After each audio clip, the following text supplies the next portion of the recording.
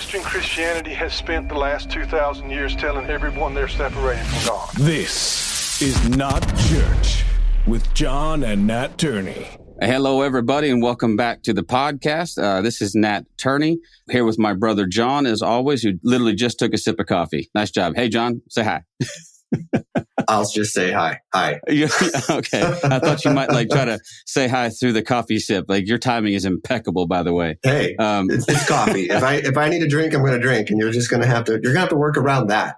I'm a little pissed though that I'm looking at your coffee cup and it says Starbucks. What the hell, dude? Well, is there another brand that should be right here of a mug that I haven't got yet? Maybe. Okay. Or maybe we should just, buck for that Starbucks sponsorship, Yeah. Hey, did you hear that Joel Osteen has a Starbucks in his church? An actual legit franchise. Oh my God. All right. Anyway, I haven't even introduced the guest. This is how jacked up this is going to go. He's got a McDonald's too, by the way. But someday.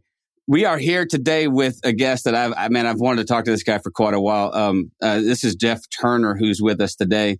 And Jeff is the author of 2 books and working on, I guess, 3 or 4, 10 more. Who knows, man? He's a prolific guy. But Saints in the Arms of a Happy God, which I read a couple of years ago. And then also The Atheistic Theist, which is, by the way, just a brilliant title, man. It is thought-provoking, just the title alone. And also he is the host of a podcast called Religionless. He's a husband. He's a father. He's a good looking dude. So if you don't get to see the video, I apologize. You're missing out. But welcome to the podcast, Jeff. Well, thanks for having me, guys. I'm honored. Yeah, we're glad to have you here. Yeah, it's awesome, man. I have followed you on Facebook. You're one of those guys that, honestly, I sort of early on in my, I guess, I don't even know what to call it anymore, but diving into grace a lot, you know what I mean? So that early foray, a lot of us have out of fundamentalism and into this expansive oh, hey, God's not an asshole, sort of theology. And then I was drinking from the fire hose and it was all kinds of people. And you were integral in that. I remember reading Saints in the Arms of a Happy God and just going, yes, yes, yes. I mean, there's, a few years removed from that book, how do you feel about it? Are you still there, or have you kind of evolved a little bit beyond? What do you think? Well, I'd hope I'm always evolving a little bit, but I'm still there, and I'm still proud of what was written there. It still represents, it's still an authentic picture of who I am. There might be some things. I mean, heck, that was when did that come out? That came out in 2014, so almost. Yeah. 7 years ago now. So, there's some things I might say a little bit differently, but, on the whole, I still stand by what I wrote there. In fact, a lot changed from when I wrote that to when I wrote the next book. And now some of my thoughts even gravitate back more towards what I wrote in that original book. And maybe it's a bit more expanded and teased out than it was there. But yeah, no, I still stand by it. I haven't read it probably since I published it, but I...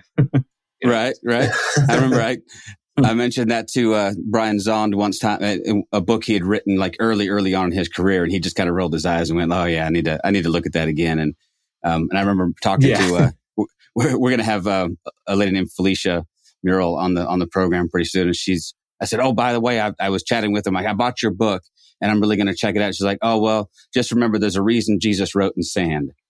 And I'm like, that's brilliant. What a cool see, now you're making me nervous. I'm going to have to go back over that book. Yeah, I know. Hey, just for giggles, I read the first chapter or 2 this morning. That's good, man. Mm-hmm. It's good. I mean, I was reading through some of the endorsements though, and there's a couple of folks. I'm like, I'm not sure about that guy anymore, but they were. Now there you have it. That I know for sure. Yeah, that I bet you look through those endorsements and be like, yeah. That guy, I don't know. Take that name out of it. Yeah, and plus they might not want to be in it anyways now, so I don't know. Whatever. Right. It's all good though. I do wonder if you ever have a beef though. I brought Brian Zond up, and I'm all about bringing the Brian Zond beef war up. He just about stole the title of your book, man.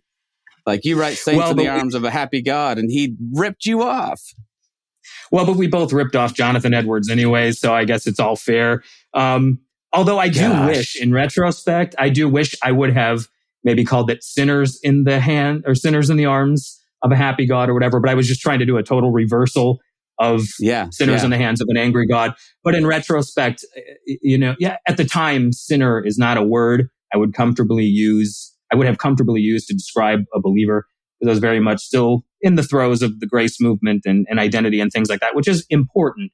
But at this point in my journey, I think it's fine to embrace the title of being of sinner in the context of a relationship with a loving God, because I think it only amplifies his love. So that's the only, no beef, because we both stole the title, but maybe I would have preferred to keep sinners in there, but yeah, I assume there wasn't a beef. I'm always trying to create some drama if I can, but I wouldn't mind I wouldn't mind having sold as many as his sold, but whatever. Right. Yeah. No. Well, let's talk about that though. I'm curious what you think about that, because John and I had a really good conversation with Brad Jersak. We've had multiple conversations because he's brilliant, and we were teasing out some of that stuff we were just talking about. How do we separate this eternal identity of saint, of, sanctified, holy, righteous, whatever we are, and then this sort of existential reality where I still struggle with this stuff. I can't rightfully say that that I don't do things that are harmful sometimes, and I don't, engage in activity that's not, the best for me. And so, I mean, what's your take on that? What do you think? I think our use of the term saint that we usually juxtapose to a term like sinner, and we like to talk in terms of, I was once a sinner, now I'm a saint. I think that use of language is a response to the bad system of theology we came from.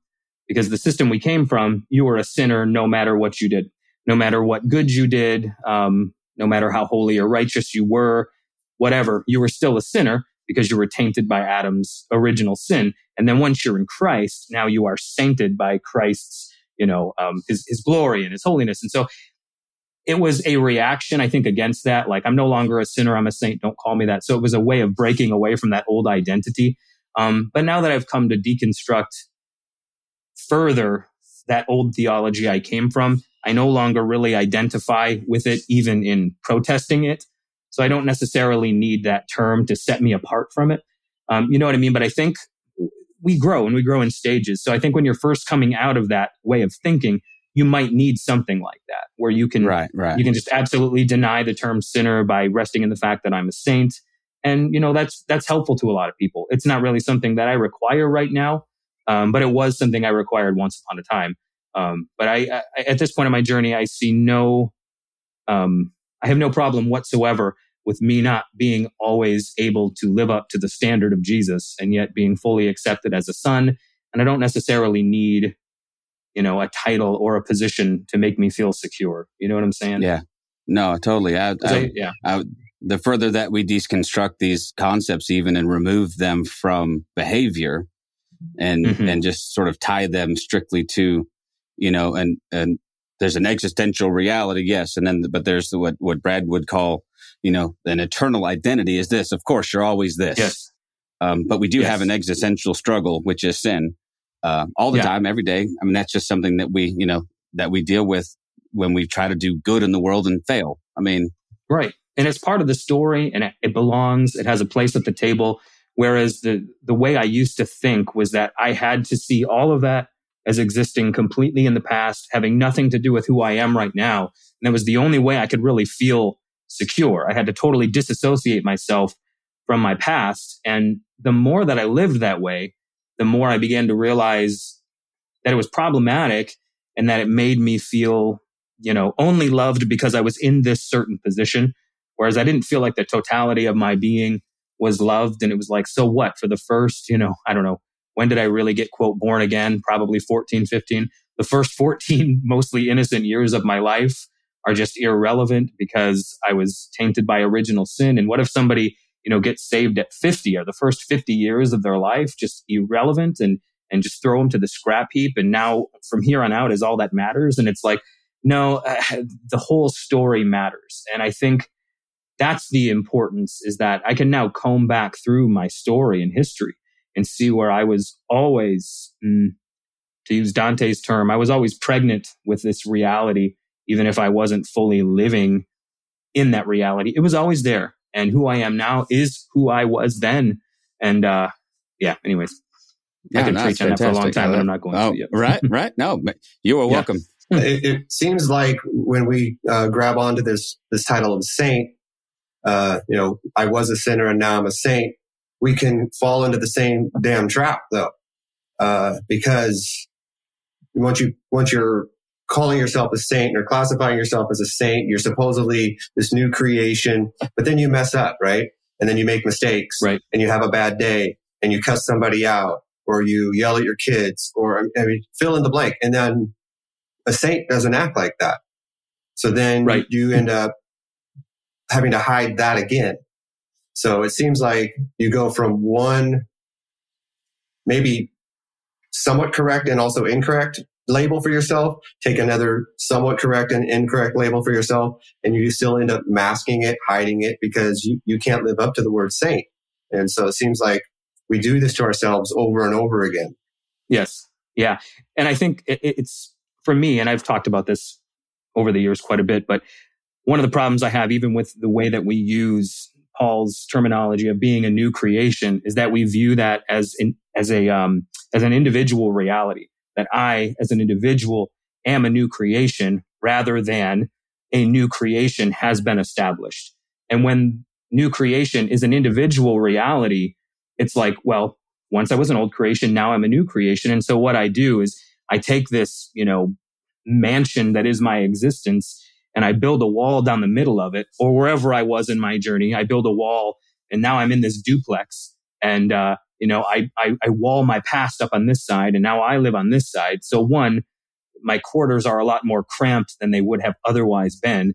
Plus, at night, I still hear the specters and the ghosts of my past dragging their feet down the hallways, and I'm still haunted by it. And then I just sit in bed and say, no, I'm a new creation. I'm a new creation. I'm a new creation.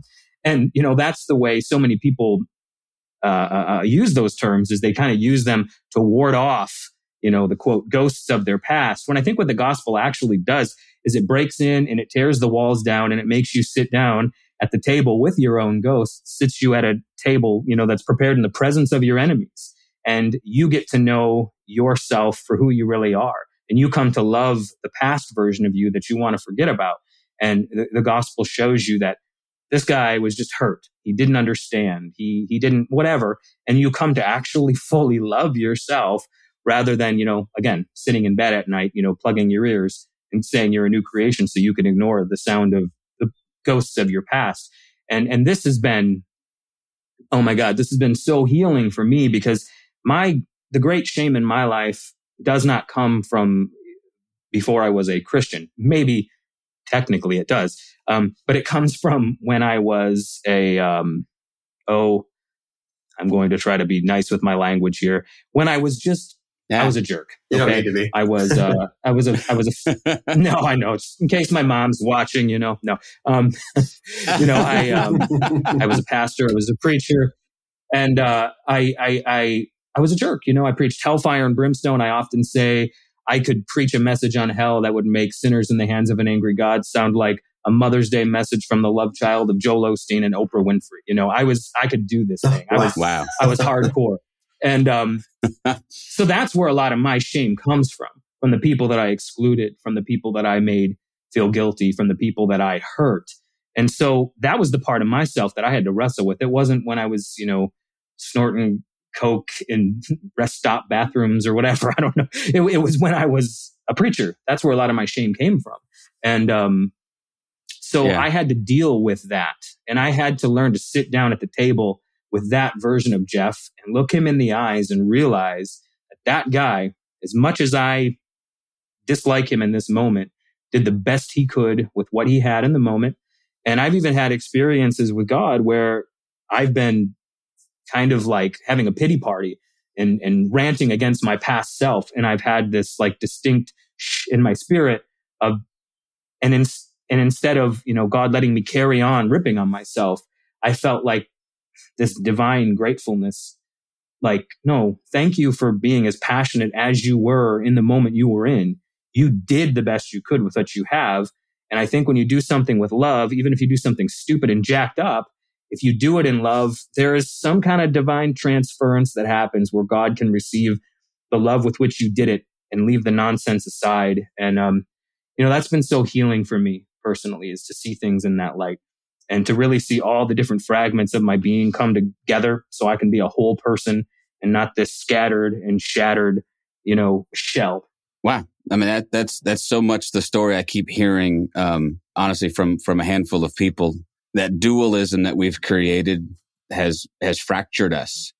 And yes. I keep coming back to Brad. I don't mean to, but it just keeps reminding me of the stuff we talked about when he talked about learning exactly what you just said, sort of redeeming those years that he thought were lost and wasted, and recovering, losing the shame of those and finding the good. And so there's so much of this that I think is healing for people. It's so easy to come out of this and go, okay, just like you said, I'm a new creation, therefore the old is all crap and the new has come. And therefore, so it's amazing. But I've started to see that message from Paul, and even when you were talking, when Paul addresses the churches and he says, saints, I see it almost as aspirational, Sure. not necessarily like, hey, you're all perfect, but he was like, hey, it's like, I'm calling you to your better selves here. I'm gonna call you into a reality I think that you can attain by calling you what I think you should be. Not necessarily making some, declarative statement that you are now all great and perfect in the sight of God. But boy, it's a hell of a lot better than running around calling you all a bunch of dirty, rotten sinners all the time. Because people will live up or live down to the expectations that you have for them. So exactly. I mean, and look at Nathaniel, who's totally doubtful of Jesus' messiahship, who's sitting there saying, "Can anything good come out of Nazareth? What are you talking about? This isn't that. Right. This isn't the guy." And Jesus shows up and he says, true Israelite, in whom there is no guile. And immediately, what comes out of his mouth? Oh, you're the Christ. You're the Messiah. Like, all it took was for someone to look past his doubt and his insecurities and to peer into the depths of his being and tell him who he really was. And he goes from, "Can anything good come out of Nazareth?" to, "Oh my God, you're the Christ, the Son of the living God." And it's amazing how little people need. Yep. It's just amazing. And then even Jesus seems shocked because Jesus is like, "You believe me because I told you, I saw you sitting under the tree? You're going to see angels ascending and descending on the Son of Man." It's like Jesus was even shocked how little it took to awaken his true identity within him, and I think people need so very little in the way of encouragement. But when you grow up being browbeat and smashed over the head with this Turner Burn bullshit gospel all your life, sorry, Mom, it takes so very little to awaken your true self within you. And so, sometimes just that little identification of saints. It's not some, even when you call it aspirational, it's not like some legalistic thing. It's just, it's calling out the gold in you. It's calling out the truth of who you really are. And people, like you said, will live up to or down to your expectations and what you observe. And, it's almost like we were talking about Schrodinger before we came on. And, the idea is that, without going into the whole crazy thought experiment that was Schrodinger's cat, you put a cat in a box and there's this diabolical device that releases this poison gas after a certain amount of time. I don't even remember. It's been a while since I've really thought about this. But he basically says that until you open and observe what happened, the cat basically exists in two states. There's both a dead and an alive cat. Until you observe it and you collapse that wave state into a particle state and it becomes whatever it actually is. And in some way, until the gospel comes to us and collapse the wave state of our being into a particle state, we don't really know who we are. Am I a sinner? Am I a saint? Am I whatever? And then the gospel comes and tells you who you are, like it did to Nathaniel, you, a true Israelite in whom there is no guile. And all of a sudden, who he really is, it collapses into being. And he becomes that thing. And there's no longer any doubt, Yeah. And at that point, you've been Schrödingered. Yeah, exactly. Come on, man. I tried. It didn't quite land. Schrödinger. No, it worked. If I ever re-release the book, maybe it'll be Schrödinger's Saints in the Arms of a Happy God. I don't know. Yeah. Honestly, though, as you're there, this happens from time to time, Jeff. And so, as I'm talking to people, sometimes you just start to hit stuff, man, and it starts to resonate. And I'm like, I'm like, I got hair standing up on my arms, and I'm like, that hits. That whole Schrodinger's cat thing might sound on its like okay, we're making light of it. Actually, not absolutely at all. I think that's actually 100% exactly what's happening, and that collapsing of the wave state from the particles. That's worth exploring. I mean, there's some stuff there that I think, wow. I mean, as you're saying, it has the ring of truth to it. Like, we do exist in this dualistic state a lot of times, and we got to find a way to pick a side, man. You know, or a side will be chosen for us. Yeah. But the more that we identify with one side over the other, I think we do tend to move ourselves in the direction. One thing the Grace movement gave me that I'll be forever grateful for is an ability to detach behavior from identity. And so that thing that happens your whole life where you do bad and therefore now you are bad, that had to go away, man. And it had to go away hard. So I'm like you. I went that way. I tacked that direction 100% for a little while because I absolutely needed to make a clean break with all of the other harmful and toxic crap. And now I'm comfortable someplace in the middle. For sure. You know, kind of like Luther's simultaneously a sinner and a saint, you know. So I think that's awesome. Well, I mean, but does the church mess us up in the way that they hammer at us, or their congregation or whoever, over and over again, that you are just a dirty, rotten sinner, that there's so much for you to do to even be able to consider yourself a saint. So there is this dualistic nature in you, but they seem to, specifically the Western Evangelical Church, seems to kind of park their sermon or their words in the dirty, rotten sinner side. And so, I mean, how do you even try to merge those two identities into something that we can then say, okay, I am a saint, but sometimes I just mess up. I don't necessarily think that you can within that system. You know, I think both the sinner saint mentality operates within the same matrix, or it operates within the same system. You know, because one is just the mirror image of the other. You know, they're two ends of the same stick. They're two ends of the same pole, and meaning that in a sense they're the same thing, right? So if the Grace movement with the hyper what's the word I'm looking for, with the emphasis on identity is on this end of the pole, and then the evangelical church with the hyper emphasis on original sin, you're a sinner, blah blah blah, is on this end of the pole.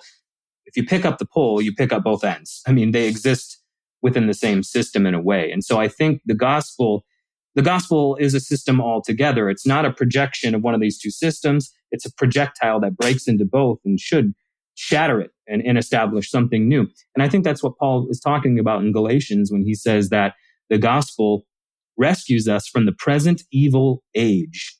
And then I think he goes on to talk about what the present evil age is in his mindset, that it's a system that divides, you know, Jew, Gentiles, slave free, male, female, believer, unbeliever, atheist, you know, whatever, theist.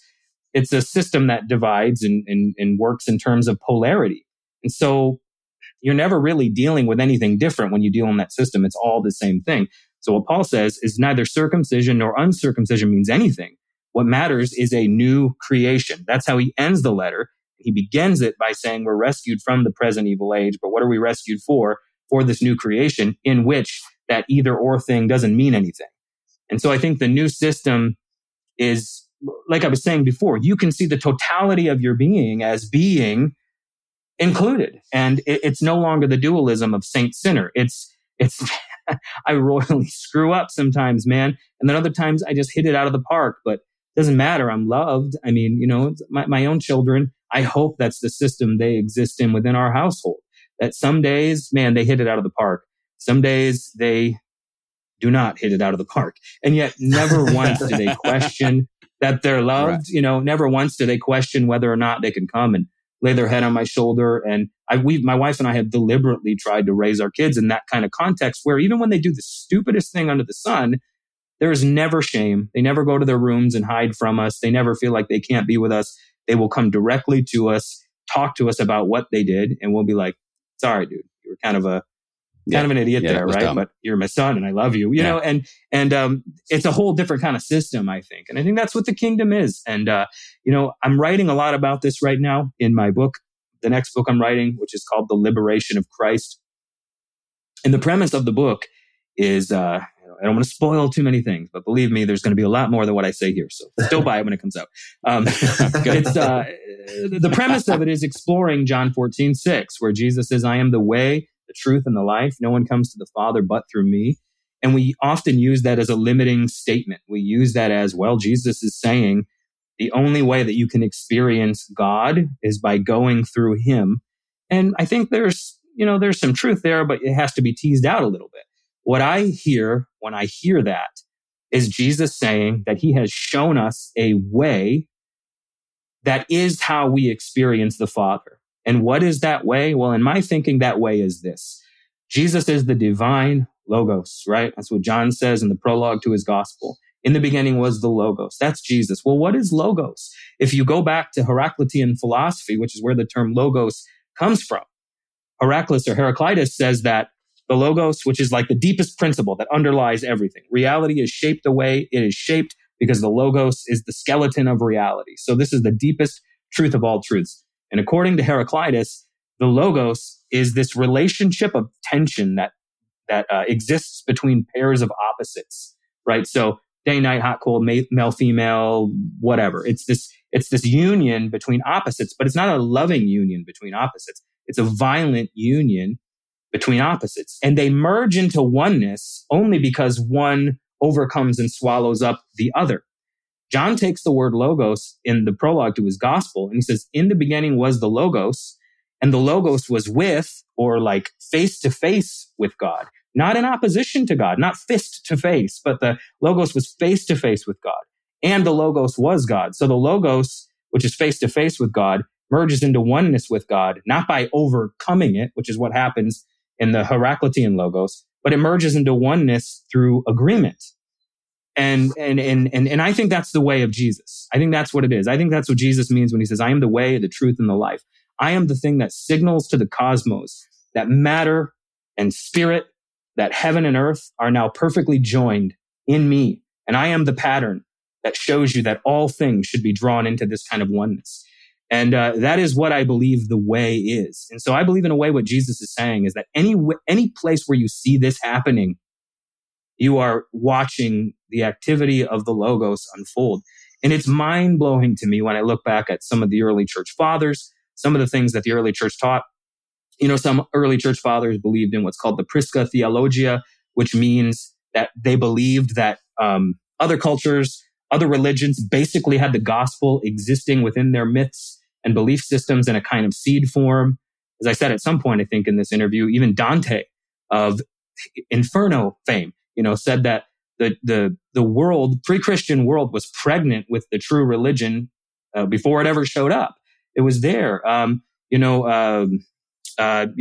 Augustine said that the Christian religion already existed everywhere. And Jesus came not to change everything basically, but basically to show people you've always been doing this. You just haven't known what it was. And right. In some aspects, you haven't been doing it. So that's what you turn from. But this is what you turn to. And now I'm going to tell you what its name is. That's what Paul did in Acts 17.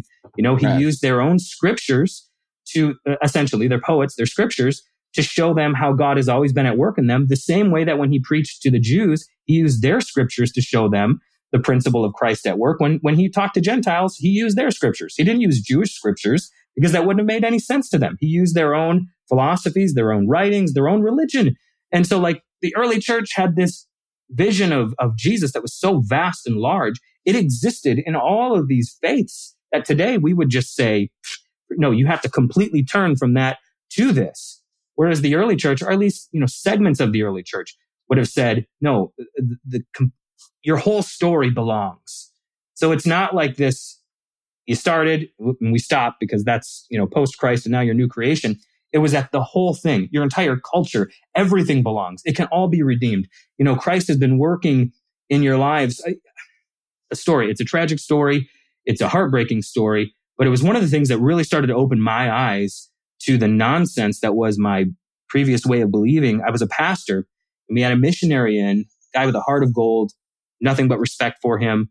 Even if I disagree with his message and his methods, I just want to make it clear he's a great guy who's done fantastic work, even if I disagree with his message. So he speaks in East Asian, or he's a missionary in East Asian countries. And, ancestral worship and all that is very big there, or at least an honoring of ancestors is huge in those cultures. And so he said, when we go to these villages and we preach the gospel, after they respond to the gospel, they will spend something like the first month at the makeshift altar, weeping and wailing. You can hear it all throughout the village. You can hear their cries coming from the chapel, all throughout the valley, because they're just mourning the loss of their ancestors who their entire lives, going back thousands of years, they've thought they've been with them, leading them and guiding them and working with them. And but when I come and I preach the gospel to them, I tell them, no, all of these ancestors are in hell. And you're the first one to ever break that chain. And it devastates them. And I'm sitting there in the front pew listening to this as a pastor. And I'm like, what the hell am I listening to? Is this the gospel? Is this good news? To break into a culture, and tell them, not only have you been wrong, but just doesn't make any sense to me. But it's a microcosm of what we do to people, or maybe that's a macrocosm of what we do to the microcosm, that we tell the individual everything that happened up until this point in your life doesn't mean anything. But if you look at even the way the early church preached the gospel to other cultures, it included their culture in the story. It said Christ was present even in these things that we would say is idolatry that needs to be smashed and turned from. Some segments of the early church would look at it and say, no, Christ is present in that. And I think if we can do that with whole cultures, certainly we can do that with our individual lives, to look back at the stupid stuff we've done even and see the redemptive seeds that were there. And I think it's just a whole different system. It's a whole different way of viewing things. It's new creation versus the present evil age that is all based on a distinction between this and that. So I don't know if that made any sense. I got a little preachy and went off there, but I hope that makes sense. Love it, man. It makes a ton of sense. It's funny because as you're talking, I'm thinking of Paul, and I'm thinking of, in him we live and move and have our being, as some of your poets have said, which is, taken from a hymn to Zeus. So there's Paul not, I've preached messages like this in my church, and I'm like, listen, our job is not to go bash the prevailing culture and tell them how they're all terrible, awful people. Paul never did that. The early church never did that. They say, hey, that statue you have that's dedicated to the unknown God, let me tell you who that guy is, actually. You've been worshiping Jesus this whole time, and you just didn't know it. So let's talk about it. And when you're talking about a new creation, man, so what strikes me is this. So much of Western Christianity is so hyper-individualistic. Even the salvation message has been tuned down to you must make your specific individual choice, versus what did Jesus do to redeem and restore the cosmos, right? So rather than a cosmic new creation, I love the way you're saying this. It's not a new creation. I didn't necessarily individually become a new creation, but I have this chance to step into this whole new order of things. It's like, oh, that's humanity now. That's the deal now. Christ showed us what it means to be fully human, to see the fully human and the fully divine joined finally face to face. And now if I want to, I can step into that and I can experience that. But we've turned it into, say a sinner's prayer, feel the tingly bumps, and suddenly I'm a new creation, even though I want to go, though in a week I still want to go home and, snort coke in a bathroom, like you said, which sounds terrible. Right. But also, I'm just kidding. I never did that, by the way. That was just... No, I haven't either. But I'm not above it either. So let's make that clear. I find it interesting that you bring up this idea of using other faiths in communication towards a universal Christ, right? And the early church seems to have been okay with this, to the point where the early church actually absorbs into its faith some of the faith traditions of other people, right? I mean, the way we celebrate some of our holiest of holy holidays have been absorbed from what we would now call pagan religions, right? And so, oh yeah, absolutely. It seems like at some point we have lost our way from this idea of, hey, there's some truth here that we can kind of commingle with, and now we're like, we have the only truth.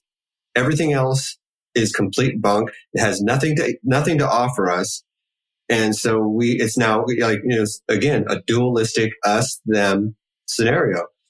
Do you see a point or historically where we kind of lost our way? Is that even something we can quantify? I don't know if it is, because like I said, not every segment of the church dealt with things this way.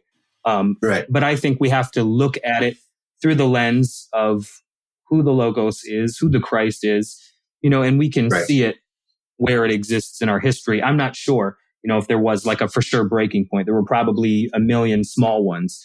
But I love what you said, even about our most powerful images that we celebrate in our Christian feast days and holy days. Almost all of them come from pagan cultures. I had John Alexander Shia on my podcast, who you guys would be a great guest to have on yours in the future, at Christmas time. And he has a whole book he's written, and it's coming out it's supposed to be out by next Christmas, called The 13 Days of Christmas, wherein he just breaks down all the pagan symbolism that we borrowed from the Celts, but how we did it and why we did it. Like growing up, that was always spoken of as like this nefarious thing. The church smuggled in all this pagan religion and made it look like Christianity, when the truth is, no, we went over the hills and we found this culture that had no language for the things that we were talking about. And so we're not going to crack open Moses and try to show them Christ through Moses, because they have no idea who Moses is. We'd first have to establish who Moses is and then work them into Jesus. So instead, they looked at their festivals, their winter solstice celebrations and whatever, and they're like, oh my God, this is all the same story. The story that we revere is present here. And, here's something that I've thought a lot about the last few years too, is that we often come in to, and not just to cultures, but again, even an individual, there's a microcosm and macrocosm thing going on here, but we'll come into cultures and we'll say, hey, we have the truth. We've got the real message. Everything you believed up until this point is crap. So pitch it and follow what we're pitching. And all of the beauty and all of the, thousands upon thousands of years worth of collective lessons and wisdom that is in these cultures is lost to us, because we come in and we replace it with our own, sometimes, which is much younger and not near as wise. Even if we have the principle of the Christ that unlocks, things present within their belief system, it doesn't mean that they don't have anything else divine present within their belief system. I think the Logos is Trinity, right? I'm a Trinitarian. Somebody doesn't have to be a Trinitarian to see things the same way.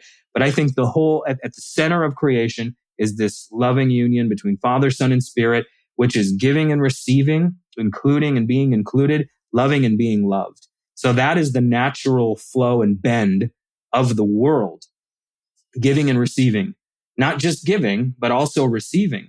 And so when we go and preach the gospel, let's say, we don't just come to give, we also come to receive, and not just an offering. We come to receive what is present in your history that enriches and informs what we believe as well. You know what I mean? So like I'm a student of all sorts of religious traditions that I love. I've got a copy of the Tao Te Ching right here on my desk next to me. I love, there's so much wisdom in Taoism and all these different philosophies. It's brilliant, but I come at it from the perspective of one who is absolutely obsessed with the Christ, with the Christian message, with the gospel. But there are ways that Lao Tzu says things that maybe the scripture doesn't say things. But once I read the Tao in the context of the Logos, I can now glean things from this that I might not have been able to glean from scripture because it's spoken from a different culture. Even if it's the same, at its core, it's the same truth. It's said in a way that maybe I can receive differently because it comes from outside of my system, that I might just gloss over and not see when it comes to stuff that's present within my system of belief. You know what I mean? So, wow. Yeah. I've read quite a bit, and I'm shocked at how better some of these Eastern religions understand our Jesus better than we do. When it comes to someone like Gandhi or the Dalai Lama or Lao Tzu or Thich Nhat Hanh. I mean, all these people that I read, I'm just absolutely shocked at how well they understand Jesus, and in a lot of ways better than the Western Church. And well, yeah. But we've been getting Jesus wrong for a long time, man. Don't shortchange us on that. I mean, yeah. Sorry. I mean, we've worked long and hard for that, I suppose. Yeah, yeah. They may have some good stuff, but they don't have Rambo Jesus, and so they're forever going to be playing catch up. But it's true. It's true. So that historical moment that you guys sort of mentioned a little bit ago, it always sort of strikes me. I would need data to back this up, but if I had to take a stab at it, I would say the East-West divide is that beginning place where we start to see things, from a very Roman imperial mindset versus a more Eastern. We were talking to Baxter Kruger, and we're going to have him back on. He just agreed to come back on, and because he teases stuff, that guy's crazy. But we started getting into Celtic Christianity a tiny little bit. And I'm like, I can tell you have a lot to say about this, actually. We need to have you back on just to talk about that. But it strikes me as interesting that as the gospel makes its transit around, that part of Europe and comes around what was Gaul and, through the Celtic pagan areas, they run into things that are so similar that the Celts actually, in a lot of ways, they glommed onto Christianity pretty quickly. Because they saw within that Trinitarian structure, they're like, oh no, we see this. Look at this symbol. We already have. So that sort of Celtic Trinity knot is, predates Christ. And then at some point, Baxter says, there was a decision made, are we going east or are we going west? Are we going Rome or are we going, Jerusalem? And we went Rome. Yeah. And, I don't know that there was some like meeting called, but there's this definite divide where we go one way, they go the other. And next thing you know, we're out, putting crosses on shields and slaughtering in Jesus' name because damn it, we got to go kill the infidel. And it just begs the question, how might Christianity have looked had we gone the other direction more fully, but I love it, man. We haven't even touched on Atheistic Theist yet, and I think that deserves a mention or two because that's a brilliant book. So, because in the context of all of us with our pagan Christmas trees and our our Easter bunnies, by the way, which I don't do because I'm a good Christian, so no Christmas trees in my house. Of course, we only eat freedom fries and. But within that context, within that framework, atheism does pop up, does it not? I mean, as another discussion of, is that not an expression of faith, even though it sounds antithetical to that? But of course, so talk about that. What was the impetus for that book? Well, I was a pastor for 12 years, and I resigned from my role as pastor January 1 of 2015 was when I was officially done. So 2003 till 2003 to 2014. Yeah, I don't know. I was a pastor for a while, anyways, a decade plus. And I had a radical shift in my beliefs at some point. Like I said in the beginning, I came from, I don't know what traditions you guys come from or what your background is, but I come from an Assemblies of God background, Pentecostal, charismatic, grew up in the midst of the revival and renewal movements of the 90s. Okay. So, Toronto, Brownsville, Pensacola, all that kind of stuff. My wife and I, we lived in Pensacola for 2 years. We were a part of the Brownsville revival, made many pilgrimages down there to get coughed on in order that we might catch the revival flu that was going around. Came back, spread it all around like COVID, and had ourselves a little mini revival ourselves. And but I was all into that. That was my thing, man. And was just desperate for a genuine experience and a genuine encounter of God within that framework and within that context. Had many that probably were. Some of it may have just been wishful thinking and youthful desperation, but that's where I came from. And I was all in. If anybody was ever all in, I was all in. And I don't say that to brag because I'm not proud really of a lot of what I did, but I was all for this. I mean, I've fasted every other day of my life. I prayed 8 to 12 hours a day when I was 16, 17 years old. I was after this like a madman. And well into my early 20s, that was how I operated and that was how I lived. And at some point, and I can pinpoint the moment, I was up north in northern Michigan. In Michigan, if we go anywhere north of where we are, we call it going up north. So we went up to a cabin in northern Michigan, and I just got so desperate one night for an experience of God. And I think I talk about this in Saints, the first book. But I just went out and was walking these dark roads, and I was just like groaning and travailing, like silently in a whisper, but just intense as hell. And just screaming out to God, like, God, I've got to know you. I've got to know you. I've been doing this for years. I've been going after you for years, but I have not had the experience that everybody else seems to have had that I should have had by now. And I was in my early 20s here. I think I was 21 or 22. And I prayed, I think for the first time in my life, I prayed an honest prayer. And I just said, if I am wrong about everything I believe, if all my theology is screwed up and backwards, I lay it down, take it, destroy it, remake me from the inside out. I just want the real thing.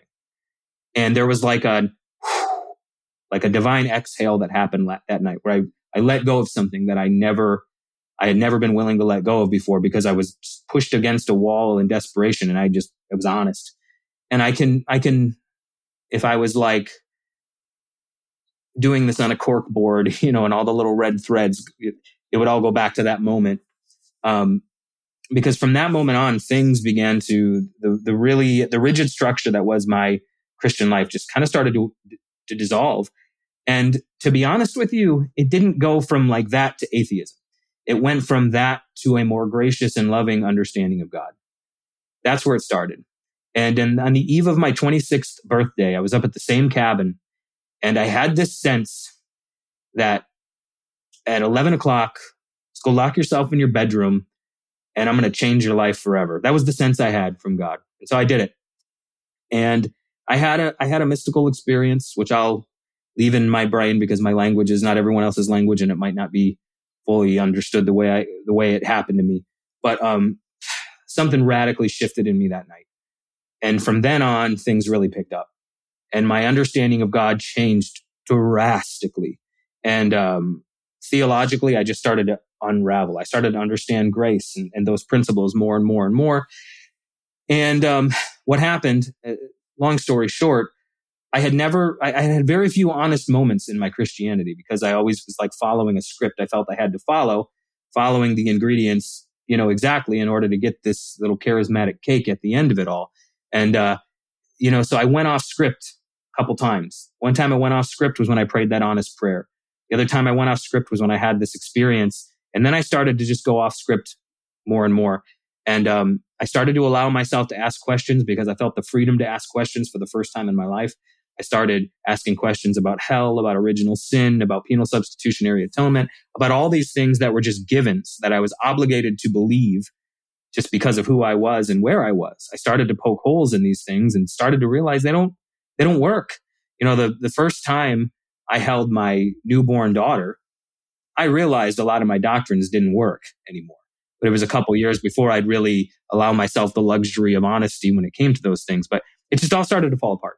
And again, at first it was more gracious. It was a more gracious view of God. But that more gracious view of God gave me permission to ask questions. And those questions then led to the complete, and I'm saying this like it all happened at once. It wasn't all at once. It was a lengthy process. But those questions, grace gave way to questions. Questions caused God to give way. And my whole conception of God fell apart on me. And I was a pastor, full time. This was my career. This is what I did for a living. No side job. This is what I was planning on doing for the rest of my life.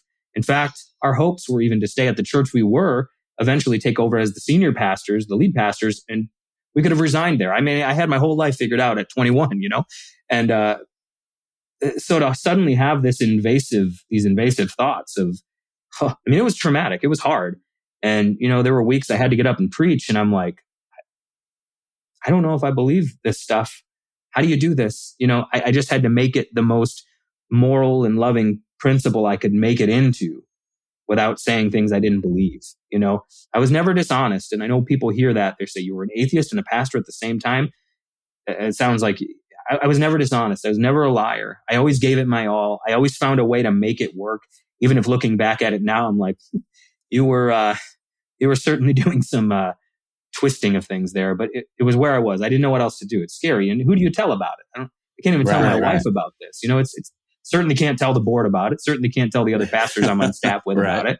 But I'd be in business meetings and church staff meetings, and I'd just break down crying because I'm just like, I can't do this. And I'm not that way, man. I'm tight with I'm emotional in front of people I know, but otherwise, I'm kind of a vault, and, but it was just a rough season, man. And, so it started falling apart on me, and I, for all intents and purposes, became an atheist for a season while pastoring at the same time. And looking back on it, even my atheism was a very deep spiritual experience, because it was the thing that finally purged me of, it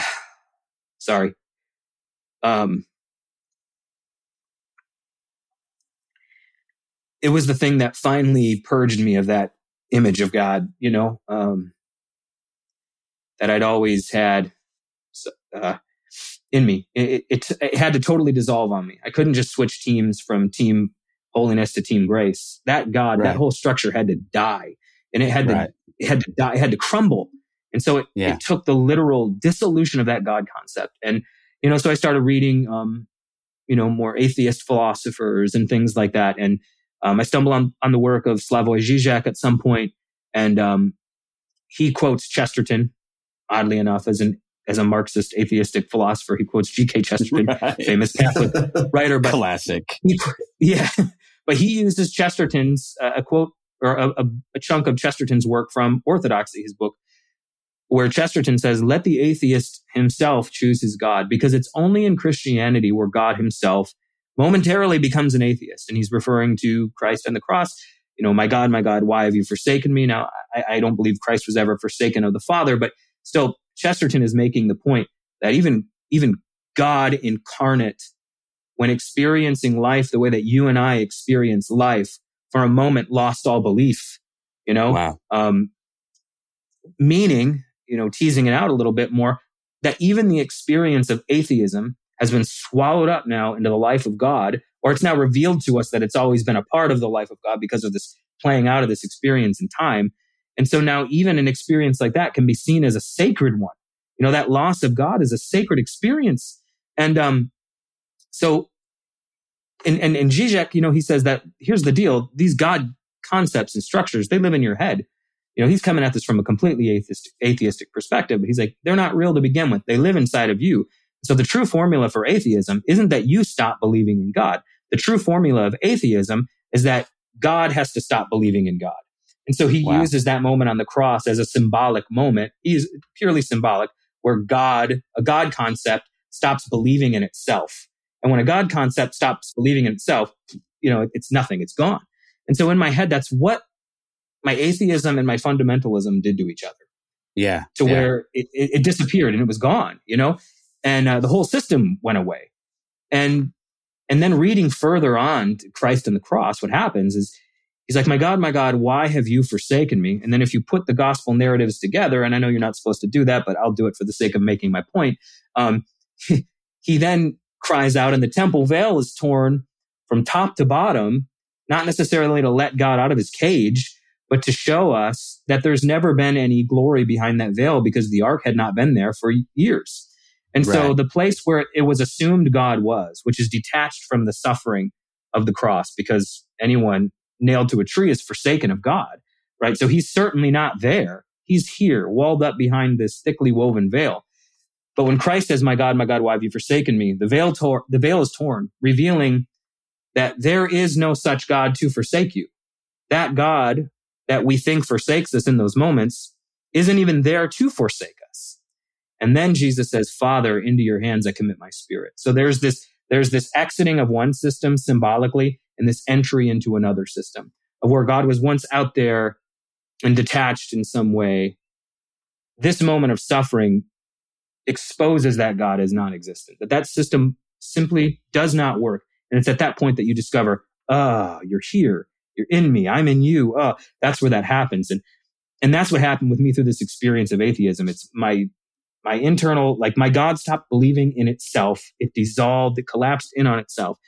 And then I experienced what I can only call resurrection, And I really think that life, from God's perspective, what it is to be alive, because the work of Christ is eternal. It didn't happen to God. It's always been a part of who God is. We just watched it play out in linear time because God created the device of time so we could watch his being play out before us. But death and resurrection has always informed who God is eternally. So from God's perspective, to be alive has never just been to be alive because you're born. To be alive has always been to be alive from the dead. That's what life is. It's to have died and to now be alive. And I experienced that to some extent when my faith died, my whole way of doing things and living and being died. I mean, it's not just the loss of a belief system. It's the loss of everything. The very ground of your being is ripped out. It's not just having the rug pulled out from underneath you or the foundation of your house or even a big hole dug out from underneath you. It's having your universe disappear all around you. And you're just floating in black, empty space, And for a season, that's where I felt myself. I'm just, oh my God, what am I going to do? But it all vanished on me. So that journey from the tearing of the veil to Father, into your hands I commit my spirit, it's not as fast as all that. It takes some time. Yeah. So for me, it took sitting in that black void of nothingness, not knowing who I was or where I was. It took being there for Christ in me to become a reality to me. Because God outside of me doesn't exist anymore. I can't work in that system. It's gone. It'll never work again. Can't unsee what I've seen, can't unexperience what I've experienced. No, for sure. So sitting in that darkness, it was almost like, I always use the illustration of a haiku. A haiku is a poem, 5 syllables in each line. But more emotion can be conveyed through a haiku than some people can convey in an entire book. And it's because of how little text there is. And so like the blankness of the page puts a pressure on the richness of the words that causes their meaning to come forth. Whereas in other forms of literature, we flood the page with words and all meaning is lost because there's just so much. And so the stripping away of everything external left me on this blank page. And the living epistle that I am, I suppose, in which Christ lives, had this pressure put on it to where Christ in me started to become a reality to me. And I really understood the principle of it's better for you that I go away, or you'll never really come to know the Comforter who's within. And so that, that's kind of what happened with all of that. And I really came to have just a completely different perspective of who God is, how God works and operates. And it took atheism. It took that. And so now, even in light of what we were saying before, I can look back even on that experience of atheism and assimilate it into my spiritual life, because even that experience has been included in who God is, because Jesus himself was baptized into it. And so now even that's a part of the whole. But you're right, what you said at the beginning, I didn't want to leave unaddressed. You said that atheism and theism often are just opposite ends of the same pole. And you're 100% correct in that. They're really the same thing. You pick up one end, you pick up the other end. They exist. Yeah. One can't exist without the other, really. So, and for sure. Some of the atheists I really used to like and used to listen to, I can still appreciate who they are and what they do. But now, upon going back and trying to re-listen and reread some of their books, it's almost like listening to a John Piper or a fundamentalist, Paul Washer or someone like that. Where at the time it was the most refreshing thing I'd ever heard, because I never had a conversation partner, to engage with me on these subjects. But now looking back at it, I realize it was really the same thing. They exist within the same system, but you can't see that when you're in the system. And so, I have compassion for people. So like, again, the gospel is not a projection. And this is to quote John Caputo, the gospel is a projectile that smashes into our projections and establishes something completely new. So for me, the experience of atheism, I believe it was God stripping all the text away from the story of my life and leaving me on that blank page so I could come to know not only who he was, but really who I am, and because that was something I never knew. Religion did not allow me to discover who I was. So my experience in that has been that religion has created and fashioned God into an idol, because the second that we've objectified him and we've boxed him in and we've said this is who and what and where God is, we've fashioned an idol out of God. And so for a lot of people, that first honest step towards any kind of real faith is atheism, because God concept has to die. It absolutely has, and it has to die a pretty violent death, I think. It can't go whimpering off into that good night. It needs to be eradicated, excised, surgically removed. I think you need to spend some time in what may feel like the absence of God, but we all know looking back it's not. But in the midst of it, it might feel like you tore the curtain down and there was nobody there. It's like, pay no attention to the man behind the curtain. It's like, or there's some little dude playing an organ. Like, it's like, I'm like, holy crap, what have I been doing with my whole life? There's the booming voice of God that turns out to be nothing at all. And then, so I think I've had a very similar experience. And as you're talking, I'm just resonating with all this stuff, because that's where I've come to as well, is this idea that God will not be contained. Mm-hmm. Religion has done its damnedest to contain and box in and, merchandise and sell God. And it's all blasphemy. It's all heresy. It's all, 100 times more blasphemous than anything I've ever said. Is this packaging of God and this marketing that we've done. But once you kind of grab a hold of what you're talking about, that God is in and through and for and the cause of and the sustaining of all things, and it's all, the psalmist goes back and says, if I make my bed in Sheol, you're there. And so, and yet we've still created places where we think God isn't, Exactly. So that's a beautiful message. If you, if you haven't read the book, Atheistic, Theist, again, I go back to what a cool title. But it's more than just that. It's not just a catchy title. It's a journey that I think a lot of us can relate to, even if we haven't put words to it. You know what I mean? We might read your book and go, oh yeah, that's what was happening. Okay. I did that. I just didn't know what to call it. And so I think you'll find it a very healing and a very affirming, message that you'll read in that book that will come alongside you on your journey and say, listen, what you've experienced is not wasted. It's all been wrapped up and enveloped into this whole thing that's your life. And God has this great habit of redeeming even those parts of our lives that we thought were misspent or wasted. So that's awesome. Absolutely. And man, this has been amazing. Jeff has 3 more books he's working on. He's given you a little tease into one of them. And I know the others have sort of tentative titles, but man, you need to be on the lookout for this guy. Are you still speaking? Are you still going out and doing your thing?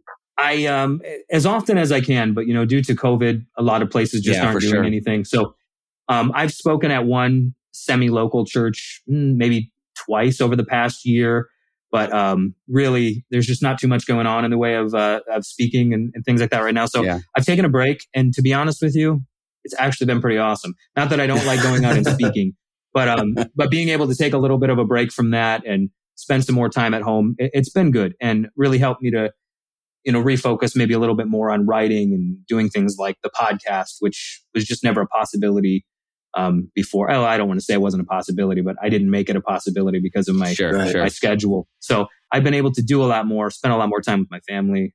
It's been great. But yes, post COVID, I do plan on resuming that. But yeah, it's just not been a thing that's been going on. But I'm not complaining. Well, It's been fun. Yeah. I don't know what my expectations were for this conversation, but they've been way exceeded, man. That was really, really, really good.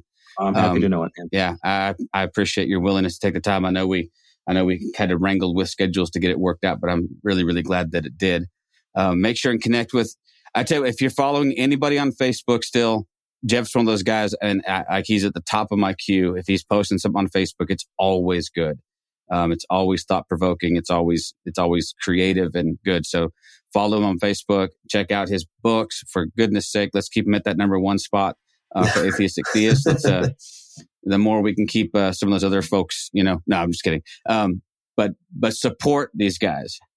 But, not to be a salesman, but Atheistic Theist is presently for Kindle. It's only $2.99. And again, I'm not sure when this will air, but I plan on leaving it at $2.99 for the foreseeable future, just because I want to make it as readily available and accessible as possible. So it will be there. So I'm also this year. Yeah, I'm working on an audio version of it as well. So hopefully in the next few months that'll be done. So that would be great. Yeah, I know a lot of our listeners are consumers of Audible, audio books. So if you can for sure. So check it out. Check out be on the lookout for the new books. Connect with Jeff on Facebook and, Instagram and TikTok. I'm just kidding. Not TikTok, right? You know what? I got to admit, I am actually on TikTok now. I just started. Are you really? Okay. Now I'm checking it out. I vowed I never would, but yeah. And then I want to see you on a skateboard drinking cranberry juice, sing along to a Def Leppard song. So let's just do something fun. So, yeah, you got it. Yeah. All right, man. We're gonna go ahead and sign off. We appreciate you being here, man. It's been a whole ton of fun. Thank you, guys. Love you, man. Thank you for all your work. We will. We'll talk to you very soon. All right. Peace out. Thank you for listening to This Is Not Church. Be sure to rate and review the podcast on your platform of choice. If you would like to partner with us, visit patreon.com/thisisnotchurch.